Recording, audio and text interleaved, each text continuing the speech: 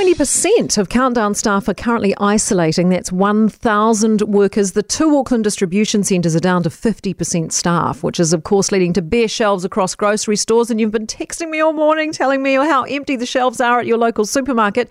Countdown says it's continuing to recruit temporary team members where it can. With us now, Ben Peterson, First Union Retail Organiser. Morning to you, Ben. Morning. Huge shortages already and clearly proving impossible for the remaining distribution centre staff to try to make up. I feel like this has all happened a bit quicker than it possibly should have.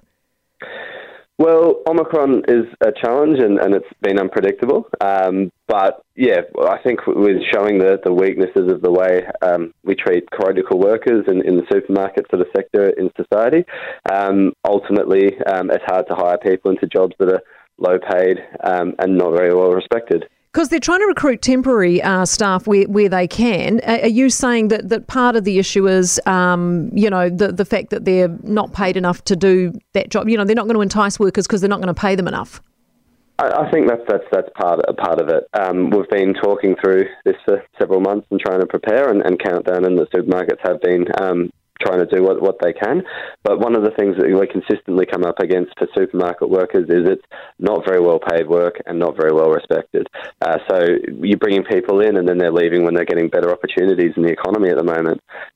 One of the things we need to change post-COVID is it's not good enough to just sort of say thank you to people and give them a pat on the back. But if we're going to respect critical workers in supermarkets, they need to be paid living wages so that people can see it as an attractive career.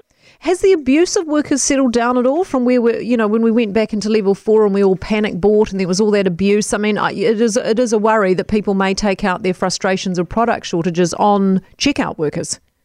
Oh, the overwhelming majority of people are really supportive and fully support supermarket workers, and that's really appreciated. But there is a residual tiny minority that makes things really difficult. I don't understand the brain worms that you need to have to take out your frustrations on supermarket workers, that those people exist. It's not acceptable, and it continues to be an issue when things like these shortages happen. Do you get the sense from Countdown and your dealings with them that they'll make this right and that we're not going to have like literally empty shelves, but they will manage to find the part-time staff to pull it all together?